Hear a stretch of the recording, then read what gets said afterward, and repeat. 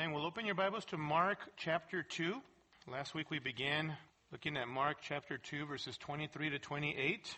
And we're actually going to be working through Mark chapter 3 and verse 6. And you'll see why this morning.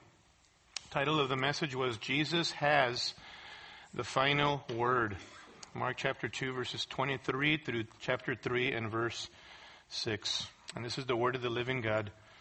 And it happened that he was passing through the grain fields on the Sabbath, and his disciples began to make their way along while picking the heads of grain. The Pharisees were saying to him, "Look, why are they doing what is not lawful on the Sabbath?" And he said to them, "Have you never read what David did when he was in need and he and his companions became hungry? How he entered the house of God in the time of Abiathar the high priest and ate the consecrated bread, which is not lawful for anyone to eat except the priests. And he also gave it to those who were with him."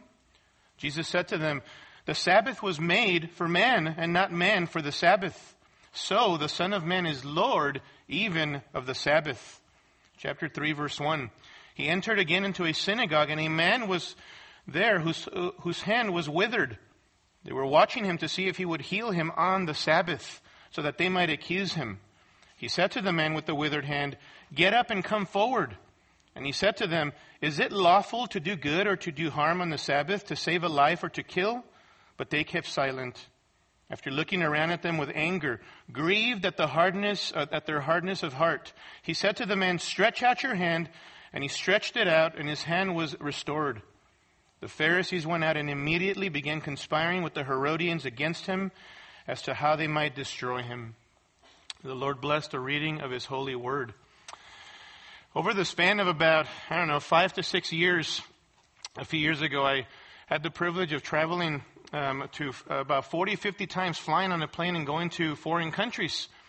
And with all of the rigors of traveling and all of that, one of the fun things that I enjoyed about flying was I would often request to have a window seat so that I could be there for the takeoff, obviously be able to look out and be able to see that plane as it ascended and it went higher and higher to greater elevation.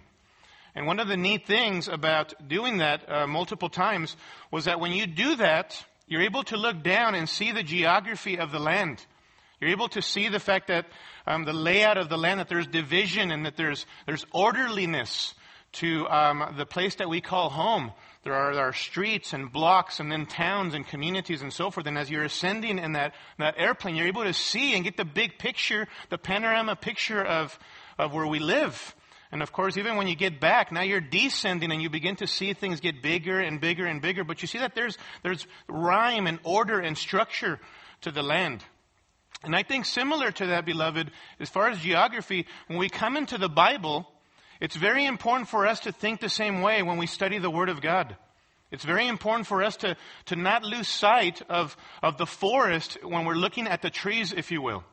To get the bigger picture and to step back and be reminded regularly as we study, even through the Gospel of Mark, of the big picture of what was even the historical background when the Gospels open and when Jesus arrives on the scene. What is it that people were expecting at the time? What was the historical background? And if you remember, we've alluded to this a number of times, but there was a great Jewish messianic expectation during the time when Jesus arrives on the scene in the Gospels. What do we mean by that? That from the Old Testament, there were references that pointed to the fact that one day there would be a kingdom of God on earth. And the one that would usher in that kingdom would be a Messiah king who would come in fulfillment of all of those prophecies. And it would be that Messiah that would usher in that kingdom here on this earth. And so that was something that people expected. A time when God would completely rule over all of his enemies. And the Israelites would return to their glory days, if you will, where there were no other kingdoms that were over Israel. That was the expectation, a Jewish messianic expectation. And the Jews were expecting all of this. So that when you come into the Gospel of Mark and you look back in chapter 1 and verse 14, what do we see Jesus preaching when he begins his public ministry? It says in Mark chapter 1 verse 14 that after John had been taken into custody, Jesus came into Galilee, notice, preaching the gospel of God, the good news of God. and saying, verse 15, the time is fulfilled, or the time has come, and the kingdom of God is at hand. Repent and believe in the gospel. Jesus comes calling people to recognize that the kingdom is here. And they would have known what he was alluding to there. That the kingdom of God was at hand. But if the kingdom of God was at hand, then that meant that the king had arrived, namely himself, the Messiah King. And so Jesus begins to proclaim this. And we see, of course, and then in chapter 1, verses 16 and 20, that he begins to call individuals to follow him. He begins to call people to repent and believe in him, who is the King, who is the Messiah. Follow me, he says in verse 17, and I will make you become fishers of men. And the first followers, disciples of Jesus, commit their lives to him. Now, obviously they didn't fully understand everything about him, but there was simple faith and a commitment of faith of trusting in Jesus for the forgiveness of their sins. And so this kingdom begins to grow, in other words. A person at a time who turns from their sins and puts their trust in Jesus Christ, the King Messiah. This kingdom begins to grow one person at a time as they commit their lives to Jesus. But very quickly, as we've seen, haven't we? This kingdom is opposed. The kingdom of light is opposed by the kingdom of darkness. And we've seen this already in chapter 1. Multiple references to the fact that as Jesus is proclaiming this kingdom and him having arrived, there is constant demonic activity. Demons were already present, right? But they are crying out, and they recognize who is amongst them, and they recognize the authority of the Son of God. In fact, one of them cries out in chapter 1, verse 24, have you come to destroy us, Jesus of Nazareth? I know who you are, the Holy One of God. And so there are these demons because the kingdom of darkness understands who is amongst them. Jesus, beloved, had invaded a hostile territory, the kingdom of darkness. And then in chapter 2, if you notice with me, over and over we've seen that even the religious leaders, those who should have known better from a human perspective, the religious leaders, the scribes, the experts of the Pharisees, are the main people on the human level who are opposing Jesus. Notice in chapter 2 and verse 7, in the context of him forgiving a paralyzed man and healing him, they ask in chapter 2, verse 7, why does this man speak that way? He is blaspheming. Who can forgive sins but God alone? Why? What's he doing? Look at chapter 2 and verse 16. When the scribes of the Pharisees saw that he was eating with the sinners and tax collectors, they said to his disciples, why is he eating and drinking with tax collectors and sinners? Too wise already. Look at chapter 2 and verse 24. In the context of the question about Sabbath observance, the Pharisees were saying to him, look, why are they doing what is not lawful on the Sabbath? Why are your disciples breaking or violating the Sabbath? And we miss one back in chapter 2 and verse 18. John's disciples and the Pharisees were fasting, and they came and said to Jesus, why do John's disciples and the disciples of the Pharisees fast, but your disciples do not fast?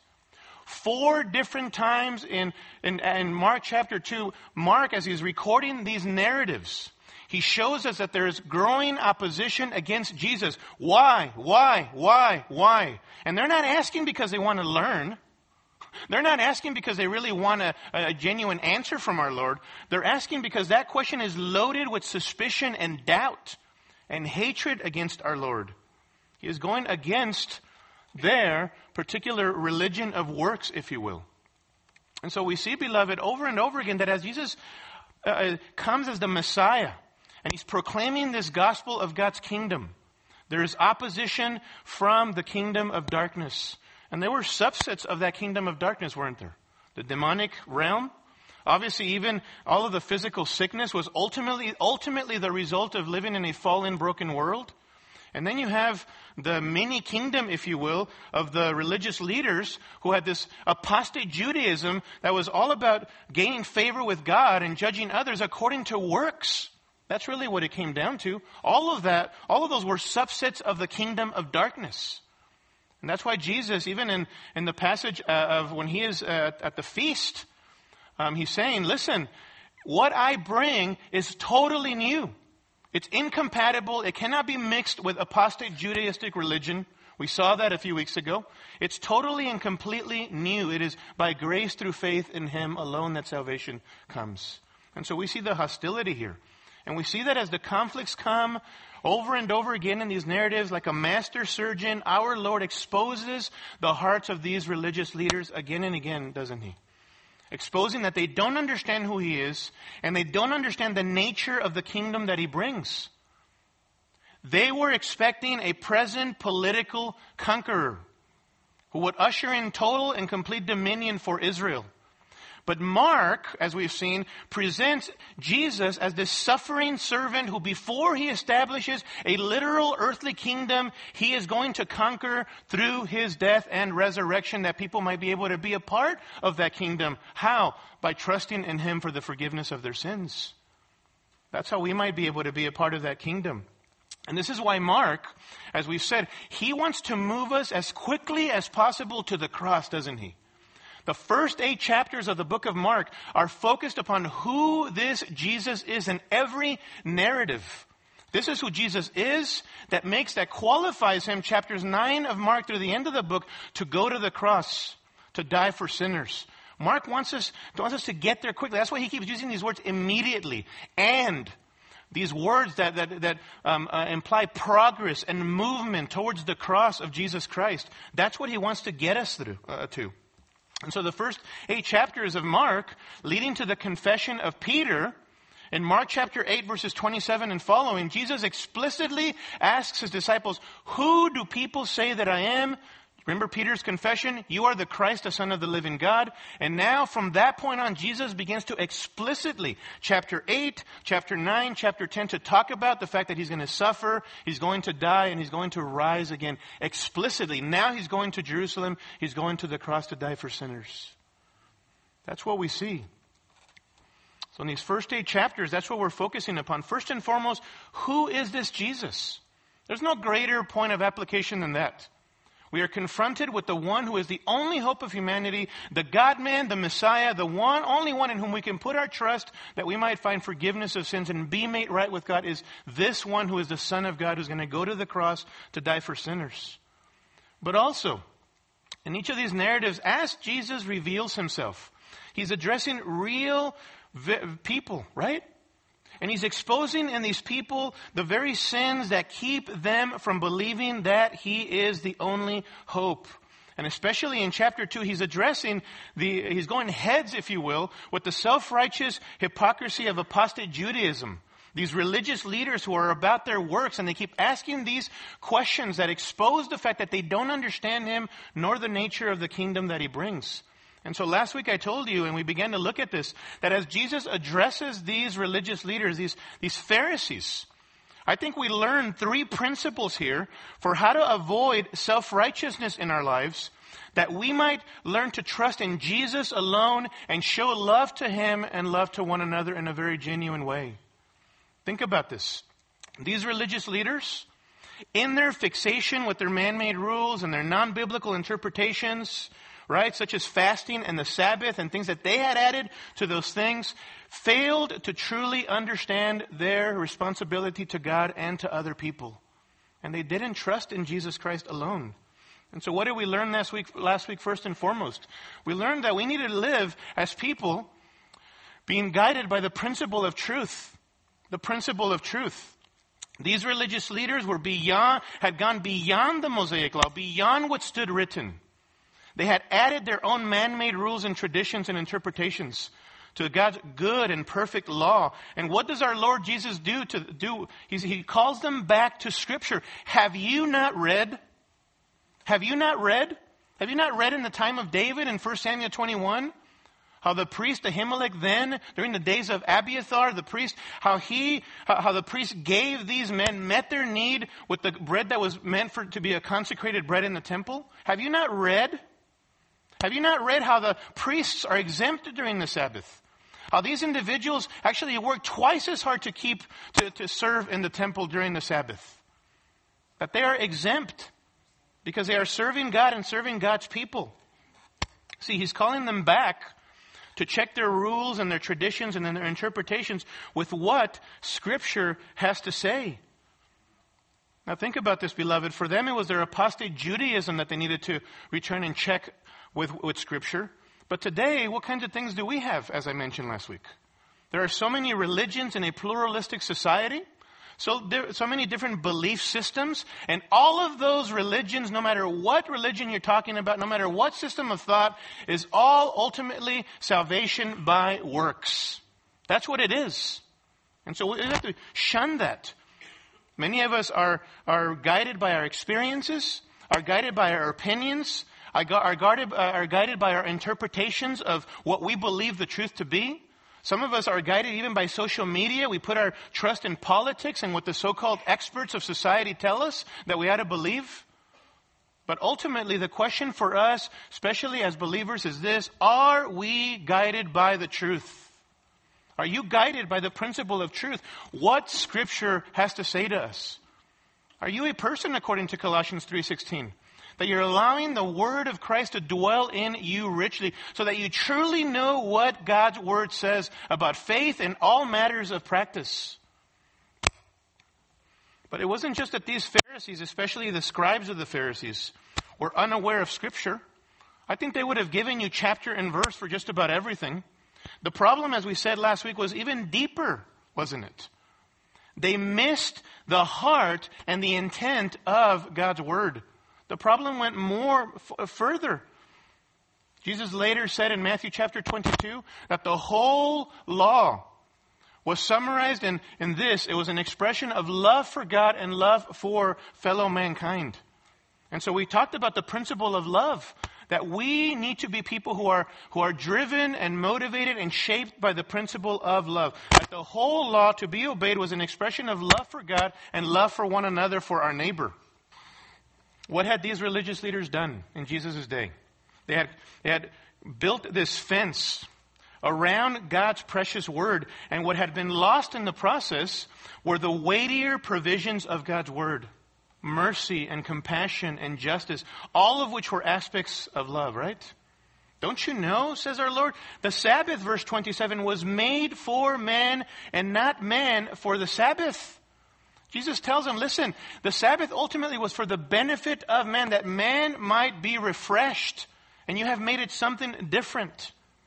So our Lord exposes this as well. They have lost sight of the intent of even the Sabbath, which was God's gracious provision for man's refreshment, his rest, his recuperation. It was for man's benefit. They had made the Sabbath, beloved, a burden with all of their added traditions and interpretations. It had become a burdensome thing. And isn't this what self-righteous legalism does, beloved? That's what it does. Following Christ becomes a burden rather than something that we do out of love and gratitude to our Savior. Something that we do with joy. So they had made it something different, and that's what self-righteous legalism does, doesn't it? It becomes a joyless Christianity. And we begin to add things that go beyond what stands written in God's Word.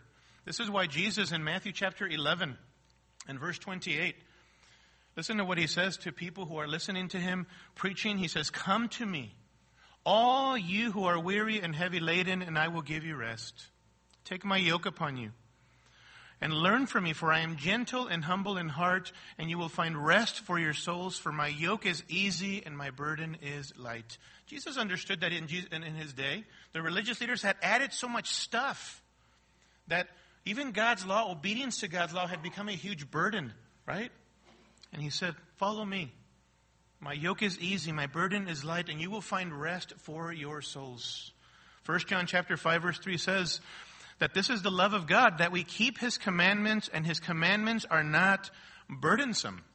See, ultimately, beloved, when we are walking by the Spirit and following God's word out of the right heart, it isn't about a burden. It's a blessing, isn't it? That's what all of God's word is meant to breed in our lives. It doesn't mean that obedience will be easy.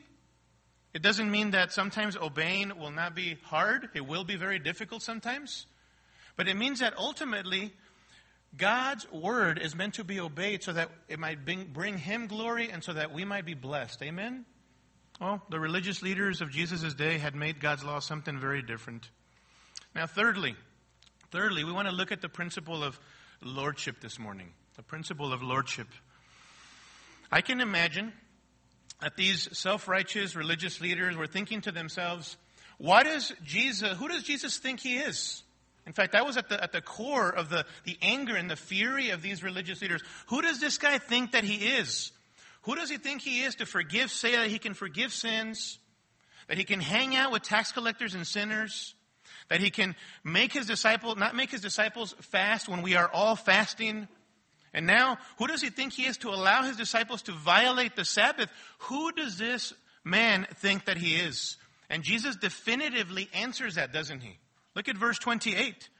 He says, "So the Son of Man is Lord even of the Sabbath." And then, in chapter 3, verses 1 through 6, I want to take this whole passage together because Jesus, first of all, declares his lordship in verse 28, and then he illustrates it in verses 1 through 6 of chapter 3. I want you to see this. He, first of all, declares his lordship in verse 28. What is it that gives Jesus the right to make pronouncements even about the Sabbath? Namely, he is, the Son of Man is Lord even of the Sabbath, he says in verse 28. Son of Man is a title. In verse 28, they're used some 14 times in Mark, primarily by Jesus of himself. And it places emphasis, listen, on his humiliation as a real human being. But also, Son of Man is an allusion to Daniel chapter 7, verses 13 through 14. Where there, the prophet Daniel, approximately 500 years earlier or so, says that one, like a Son of Man, appears before the Ancient of Days. The Ancient of Days there being God the Father. And this one, like the Son of Man, receives the kingdom from the Ancient of Days. He's coronated as king. So in other words, Son of Man is a reference to the coming Messiah. It's a prophetic, messianic title, Son of Man, as well. But what the Pharisees are really offended by is the fact that Jesus refers to himself as Lord even of the Sabbath, right?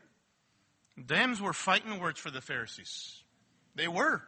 Because the only sovereign Lord of the Sabbath was God himself. They understood that. They knew that.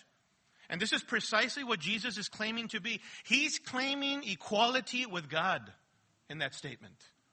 In fact, in John chapter 5, verse 18, it says that the reason the Jews wanted to kill Jesus was because he not only was breaking the Sabbath, but also was calling God his own Father, making himself equal with God.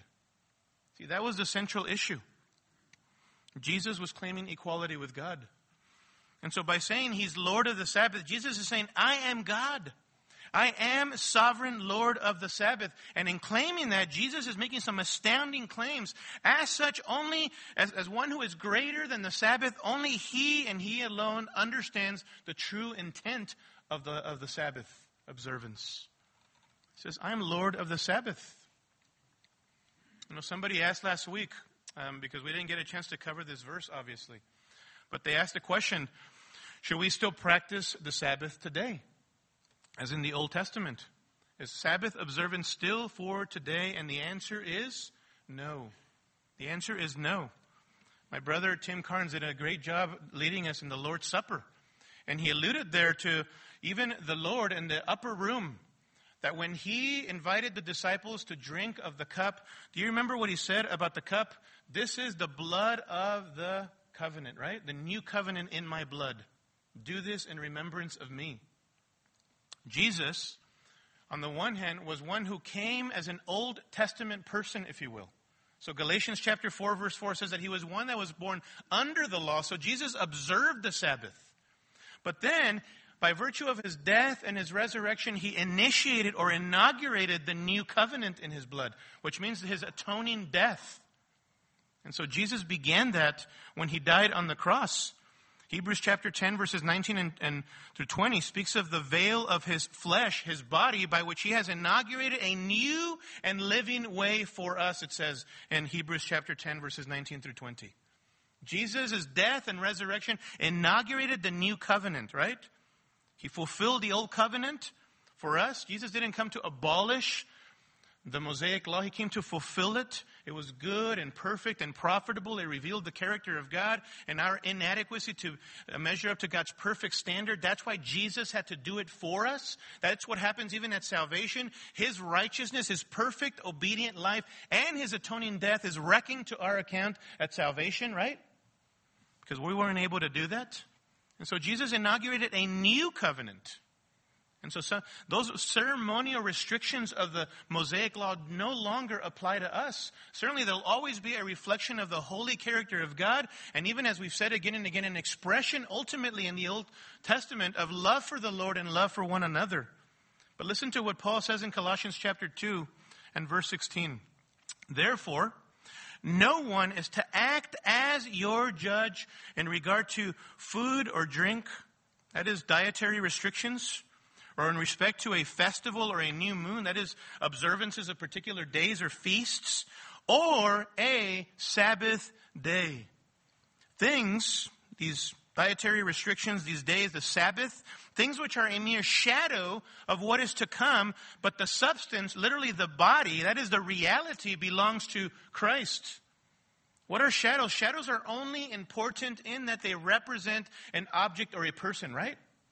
That's what those things were. Paul is saying that those things, all of those ceremonial, all those feasts and festivals to be celebrated, the Sabbath even, were shadows, but Jesus is the reality. He is the substance, the fulfillment of those things.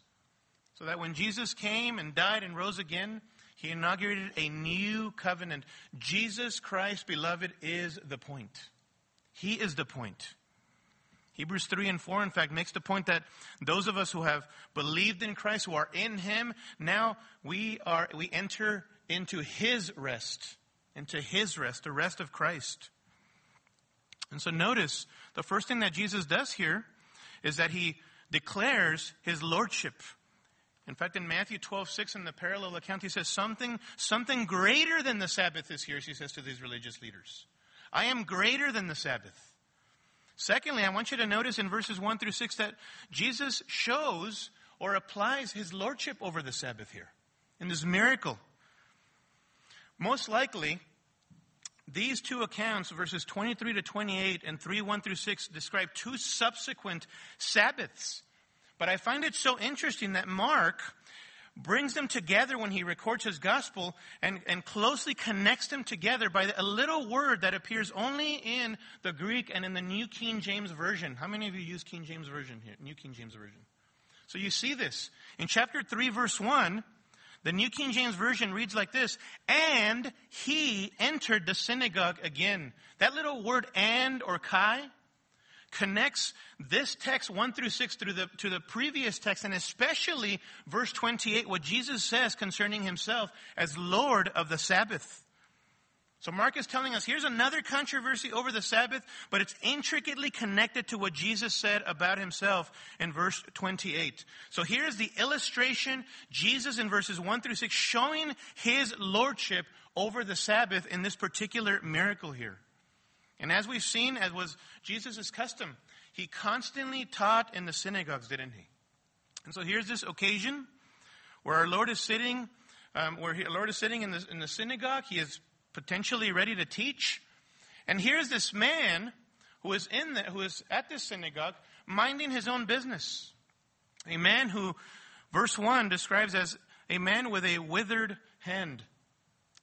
Luke chapter 6, verse 6, Luke is always very focused on detail. So he says it was the man's right hand. And so this man is sitting there in the synagogue. He has this deformity, and he's not wanting to bring attention to himself. Nothing in this text tells us that he, similar to other people who have come to ask for Jesus for Jesus to heal them, actually requests for Jesus' help. He doesn't say anything. And amongst the people who are at this synagogue, here are the Pharisees yet again, right? They're not minding their own business. What are they doing according to verse 2? We're told yet again that these Pharisees, and we find them named in verse 6, that the Pharisees are there. They're present in the synagogue, and what are they doing? They are watching Jesus to see if he would heal him on the Sabbath.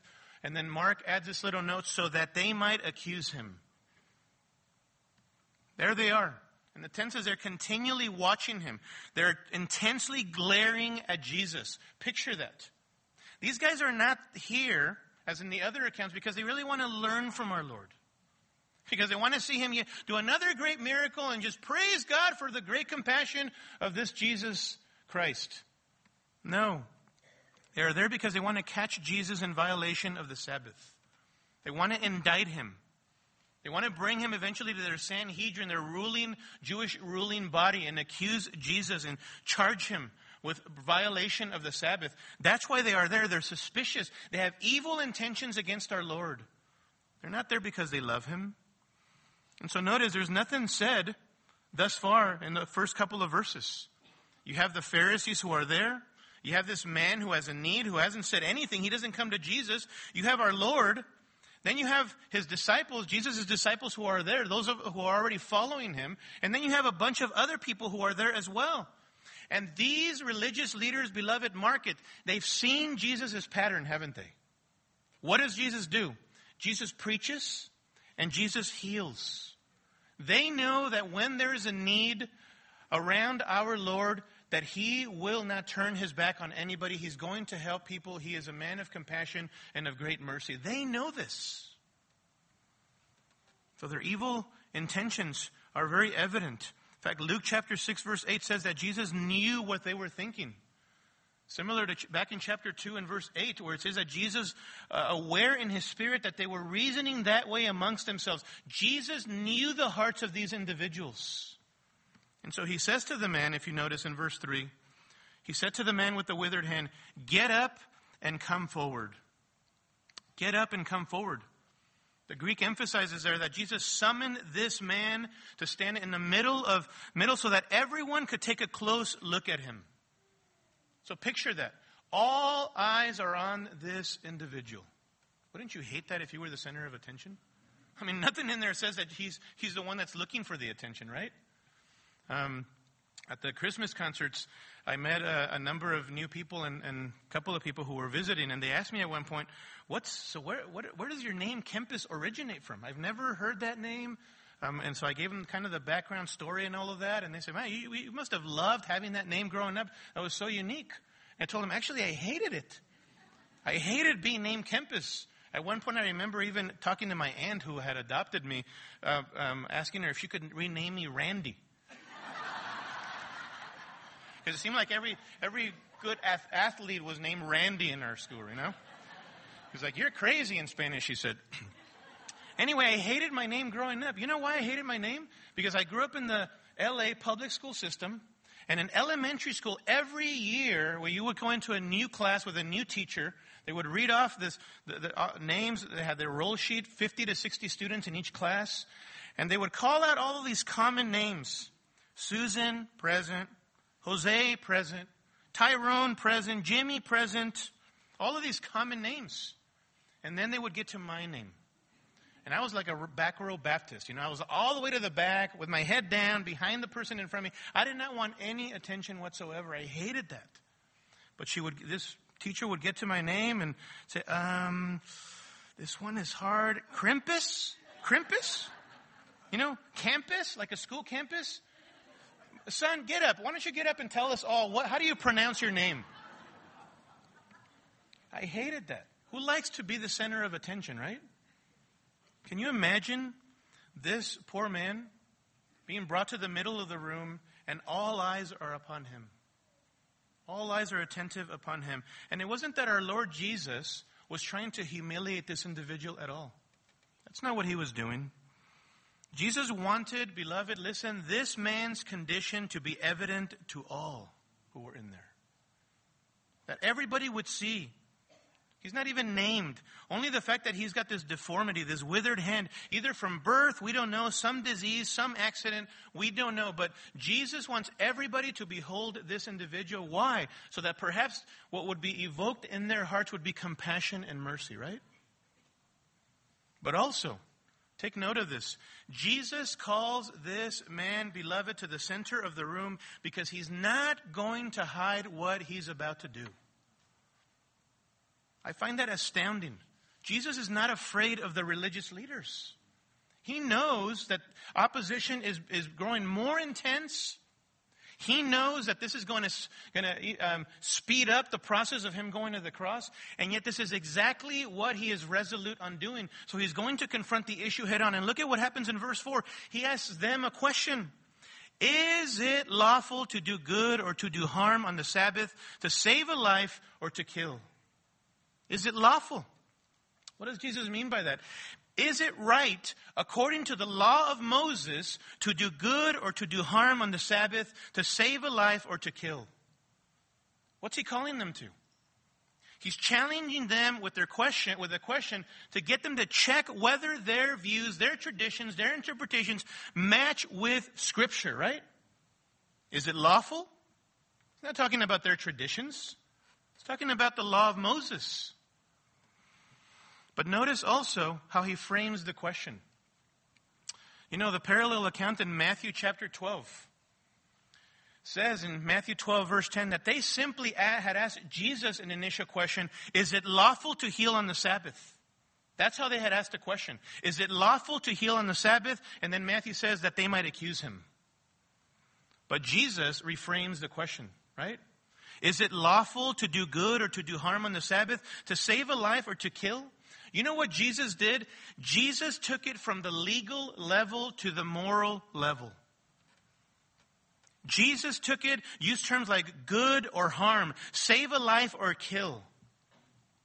These religious leaders, beloved, in other words, are focused on the legality. Is there some law, namely their interpretations or traditions, is there something that's going to be broken here in this matter? Is something going to be violated of our rules and traditions? Jesus is focused on the person in front of him, on the fact that this individual has a need. And what's his point? There's a moral responsibility to do good to someone in need, right? At that moment. And to even withhold good from someone in need would be wrong and not keeping with the intent of the law of God. That's what Jesus is getting after there. These individuals were not concerned about the life of a person in front of them. No. This is evident from their question in Matthew 12:10. Is it lawful to heal on the Sabbath? That's where they left it. Jesus asked, is it lawful to do good or to do harm? To save a life or to kill? There's a moral responsibility there. Well, notice their response to Jesus' X-ray question, right? In verse 4, notice. But they kept silent. But they kept silent. They weren't going to answer our Lord. They weren't going to answer him. If they answer no, it's not lawful to do good or to save a life, then you know how they're going to come across as loveless, careless guys, right? Not only that, but ignorant. But if they answer yes, it's lawful to do good or to save a life, then you know what? They're going to prove Jesus' action right when he heals this man on the Sabbath, right? So they stay silent. Either way they answer, Jesus is proved right. They are wrong and they don't have any grounds to accuse our Lord. Boy, isn't Jesus a master surgeon of people's hearts? He is indeed. So they keep silent. But I love verse 5, Mark's recording of Jesus' real human emotions. Notice in verse 5, after looking around at them with anger, grieved at their hardness of heart, he said to the man, stretch out your hand. And he stretched it out and his hand was restored. You know what our Lord's response was? It was righteous indignation. Righteous indignation and grief. Sadness, sorrow. Why? Because not only that these individuals had they dismissed or disvalidated the very word of God, but listen, they were men who did not have love, who did not have compassion, who were not merciful to this individual. They had missed the whole intent of God's word. By the way, this is not sinful anger from our Lord. Our Lord never, ever, ever sinned. He was blameless. If he would have sinned, he would not have qualified to go to the cross and pay for our sins as the perfect, spotless lamb, right? Jesus was the only man who ever walked on the face of this planet who it could be said of that anytime he showed anger, and this is the first mention, by the way, of this kind of anger in the Gospels of Jesus. Anytime that he expressed any emotion, it was pure and consistent with his holy nature. And so Jesus is righteously angry here. And that anger is mixed with deep grief. Why? At the hardness of their hearts. At the hardness of their hearts. Because they were unloving and unmerciful people. Beloved, listen, as we look at even our society around us, this is a side note, and the sin that is so rampant in our country and all over the world, I think we can learn something from our Lord and Savior Jesus Christ here, right? To have this sense of righteous indignation, not at the fact that people are sinning against us, but at the fact that people are living as an affront to our holy God, our Heavenly Father. And not only that, but you know what else? We should be filled with sorrow and sadness as we see the rebellion around us. We should. And we should be driven to pray for people, for people's hearts in this society. I told you last week this, that when our man-made rules and structures, even with some biblical warrant, if they have some biblical warrant in areas of personal conviction or preference, consistently keep us from serving God and loving other people, it's time for us to reevaluate, right? I think that's something that we learn from this passage as Jesus is exposing these religious leaders.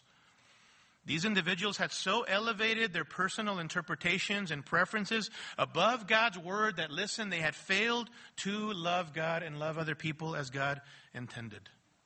And Jesus shows them here his lordship over the Sabbath, and he shows them, he models for them what their response should have been to individuals like these. Look at verse 5. He says to the man, "Stretch out your hand," and he stretched it out, and his hand was restored. As always, the healing is immediate and complete, inside and out, and with fullness of authority, and publicly. Jesus does this so that everybody could see, You know what was so ironic about Jesus' healing? That he just did it by the word of his power, by mere words. What's ironic about all of this is that he didn't do any work, right? He just spoke. They couldn't accuse him of laboring, if you will. He just spoke. And so this becomes the visible application of Jesus' lordship over the Sabbath. What was their response? Notice, you would think that after seeing this, these guys would come around. Wow, what a compassionate man Jesus is. We ought to learn from him. The exact opposite happens, doesn't it? Luke chapter 6 verse 11 says that they were filled with rage. The idea there is that they were like madmen beside themselves. They had lost all control of their emotions. They lost their senses. And look at verse 6 of Mark 3. It tells us that they went out and immediately began conspiring or plotting with the Herodians against him as to how they might destroy him. They wanted to eliminate him. They wanted to kill him. This is what Mark tells us that we need to understand. Notice, they conspired with the Herodians. Who are those guys in verse 6? Well, they were the exact opposite of the Pharisees, of the religious leaders. Listen, the Herodians were the minority secular Jewish party of the day. They were those who were loyal to the Herodians, and they kissed up to Rome. That's who these guys were. The Pharisees were the complete opposite. They were the Jewish purists who pushed for separation from Rome and the culture. And even in this particular instance, they so much hate Jesus and they're so against Jesus that they come together for one common goal, and that was to destroy our Lord. They don't ever get along. And yet constantly you see that the Pharisees are opportunists, aren't they? If anybody locks arms with them to accomplish their wicked aim to kill Jesus, they're going to lock arms with whoever. And that's what they do here. The Herodians and the Pharisees get together and they want to kill Jesus. But as we're going to see next week in verse 7, or the next time that we're in the Gospel of Mark, Jesus' hour had not come, so he retreats, doesn't he? Beloved, what are some takeaways? What are some takeaways from this text? I think for those of us in here, those of you who are not Christians, the message of the Gospel of Mark again and again is that as you behold Jesus Christ, who he is, and that he is the only hope for humanity who went to the cross to die for sinners, the main application for you as a non-Christian is that you would put your trust in him. That you would put your trust in him alone. See, the religious leaders had put their trust in a religion of works, that consisted of rigid interpretation, added rules, and they judged other people in accordance with those rules. Maybe we don't have we're not around apostate Judaism today. What kinds of things do we tend to put our trust in? We tend to put our trust in our inherent goodness. That there's something good in us whereby God will accept us. And the Bible says that there's nothing good in you. That every single one of us are sinners, and there is none who is righteous here on this earth. None of us measure up to God's perfect standard of holiness. But we put our trust in our inherent goodness, in our religious practices, in our church going, and in our giving, and in all of those things. But we've never truly trusted in Jesus Christ as Lord and Savior. None of those things can save you. None of those things can.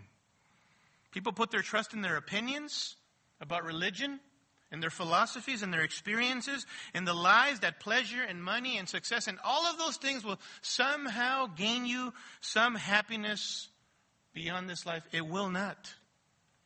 And so the first application for you as a non-believer is this. As you behold this Jesus in the Gospel of Mark, are you beholding him in such a way that you've come to truly cherish and treasure him as Lord and Savior of your life? Have you turned from your sins and put your faith in Jesus Christ as Lord and Savior? Have you confessed him as Lord? That's one application for you as a non-believer. Turn from your sins and put your faith in Jesus Christ. What about for us who are believers? I don't know about you, but the more that I interact with the Gospel of Mark and we behold our precious Savior, the more that my faith is strengthened. In a twofold way. One, because I see the resolve of our Lord Jesus Christ to go to the cross to purchase salvation for me as a wicked sinner. Do you remember the primary audience to whom Mark writes? Gentile Christians. Gentile Christians living in the mid to late 60s, where there were already the beginning signs of persecution. And those people needed to be comforted and encouraged by a document like this, a historical document concerning Jesus Christ. And so here they are reading this, and they're seeing Mark recording these conflicts that their Savior went through. Jesus could have avoided those conflicts, but instead, what did he do? He confronted them. And he was resolute on going all the way to the cross to die for sins. What great comfort those believers must have had, beloved, and what great comfort we should have today. That as we see our Lord confronting people who were opposing him, and he was living in a wicked society who didn't believe in him, who weren't committed to the truth. Even Judaism wasn't committed to sola scriptura, if you will, Scripture alone. Jesus confronted those issues. We're living in the same kind of society, aren't we? In a day and age where the truth is opposed, where people want to pretend that God is silent. And what comfort to us to see how our Lord Jesus Christ, he confronted the people who opposed him. And he was resolute on going to the cross. The other thing that encourages my faith in the Gospel of Mark is this. It is the preeminence of Christ over everything. Have you noticed how everywhere that Jesus, wherever Jesus is, he's greater. He is the focal point. I mean, the Gospel of Mark opens that way. The Gospel of Mark opens with the title statement, the beginning of the Gospel of Jesus Christ, the Son of God, right? The one who was foretold. And then John the Baptist baptizes him. And the Father affirms him, and the Spirit of God comes upon him. Jesus is the focal point in the conflicts. Why is Jesus able to forgive sins? Because he is equal to God. He is able to forgive sins. Why is Jesus able to feast with his disciples and not fast at that moment? Because he is the bridegroom, and if they had their focus upon him, they wouldn't be fasting, these people. Why is Jesus, his disciples, able to partake of the Sabbath? Well, Jesus is Lord of the Sabbath, and he understood the true intent of the Sabbath, that it was for the benefit of man. Wherever in the Gospel of Mark, Jesus is proclaimed as preeminent, as supreme. And I guess the way that this speaks to me as a Christian is this. In everything in my life, beloved, as a believer, my aim is to exalt Christ on this earth. That's what your aim is. The root problem of mankind, beloved, that Jesus has redeemed us from is the problem in our hearts of self-exaltation. That is our problem in our hearts. When we are redeemed and the Spirit of God does that work in our hearts, we cease to be self-idolaters, and now we live to make much of Jesus Christ and to put Jesus on display, right? If we learn anything from the Gospel of Mark, is that a true follower of Jesus Christ makes Jesus the focal point. He is the bridegroom. He's Lord of the Sabbath. He is the Son of God. He is the Messiah. He is going to be the one who's going to go to the cross and 3 days later rise again for sinners, that you and I, when we repent and believe in Him, we will be with Him in a new heavens and a new earth, right? Jesus is to be exalted and made much of. It strengthens our faith to know that if we are following the Lord, we are following He who is the exalted Jesus Christ. He has the final word in our lives, doesn't He? Let me pray for us. Heavenly Father, thank you for sending your Son into the world. Thank you that He is Lord of all. That you, the Father, have raised Him from the dead and declared Him Lord of all. Help us to be people who, Lord, trust in Him, who make much of Him on this earth in light of the fact that He has saved us. Father, I pray for those who are not Christians this morning. I pray that as we continue to work through the Gospel of Mark, that they would not just see Jesus as some historical figure, as somebody in whom they can just believe intellectually, but that they would truly come to see Him as Lord and the one that can save them from their sins. Father, may they put their trust in Him and Him alone. We pray in Jesus' name. Amen.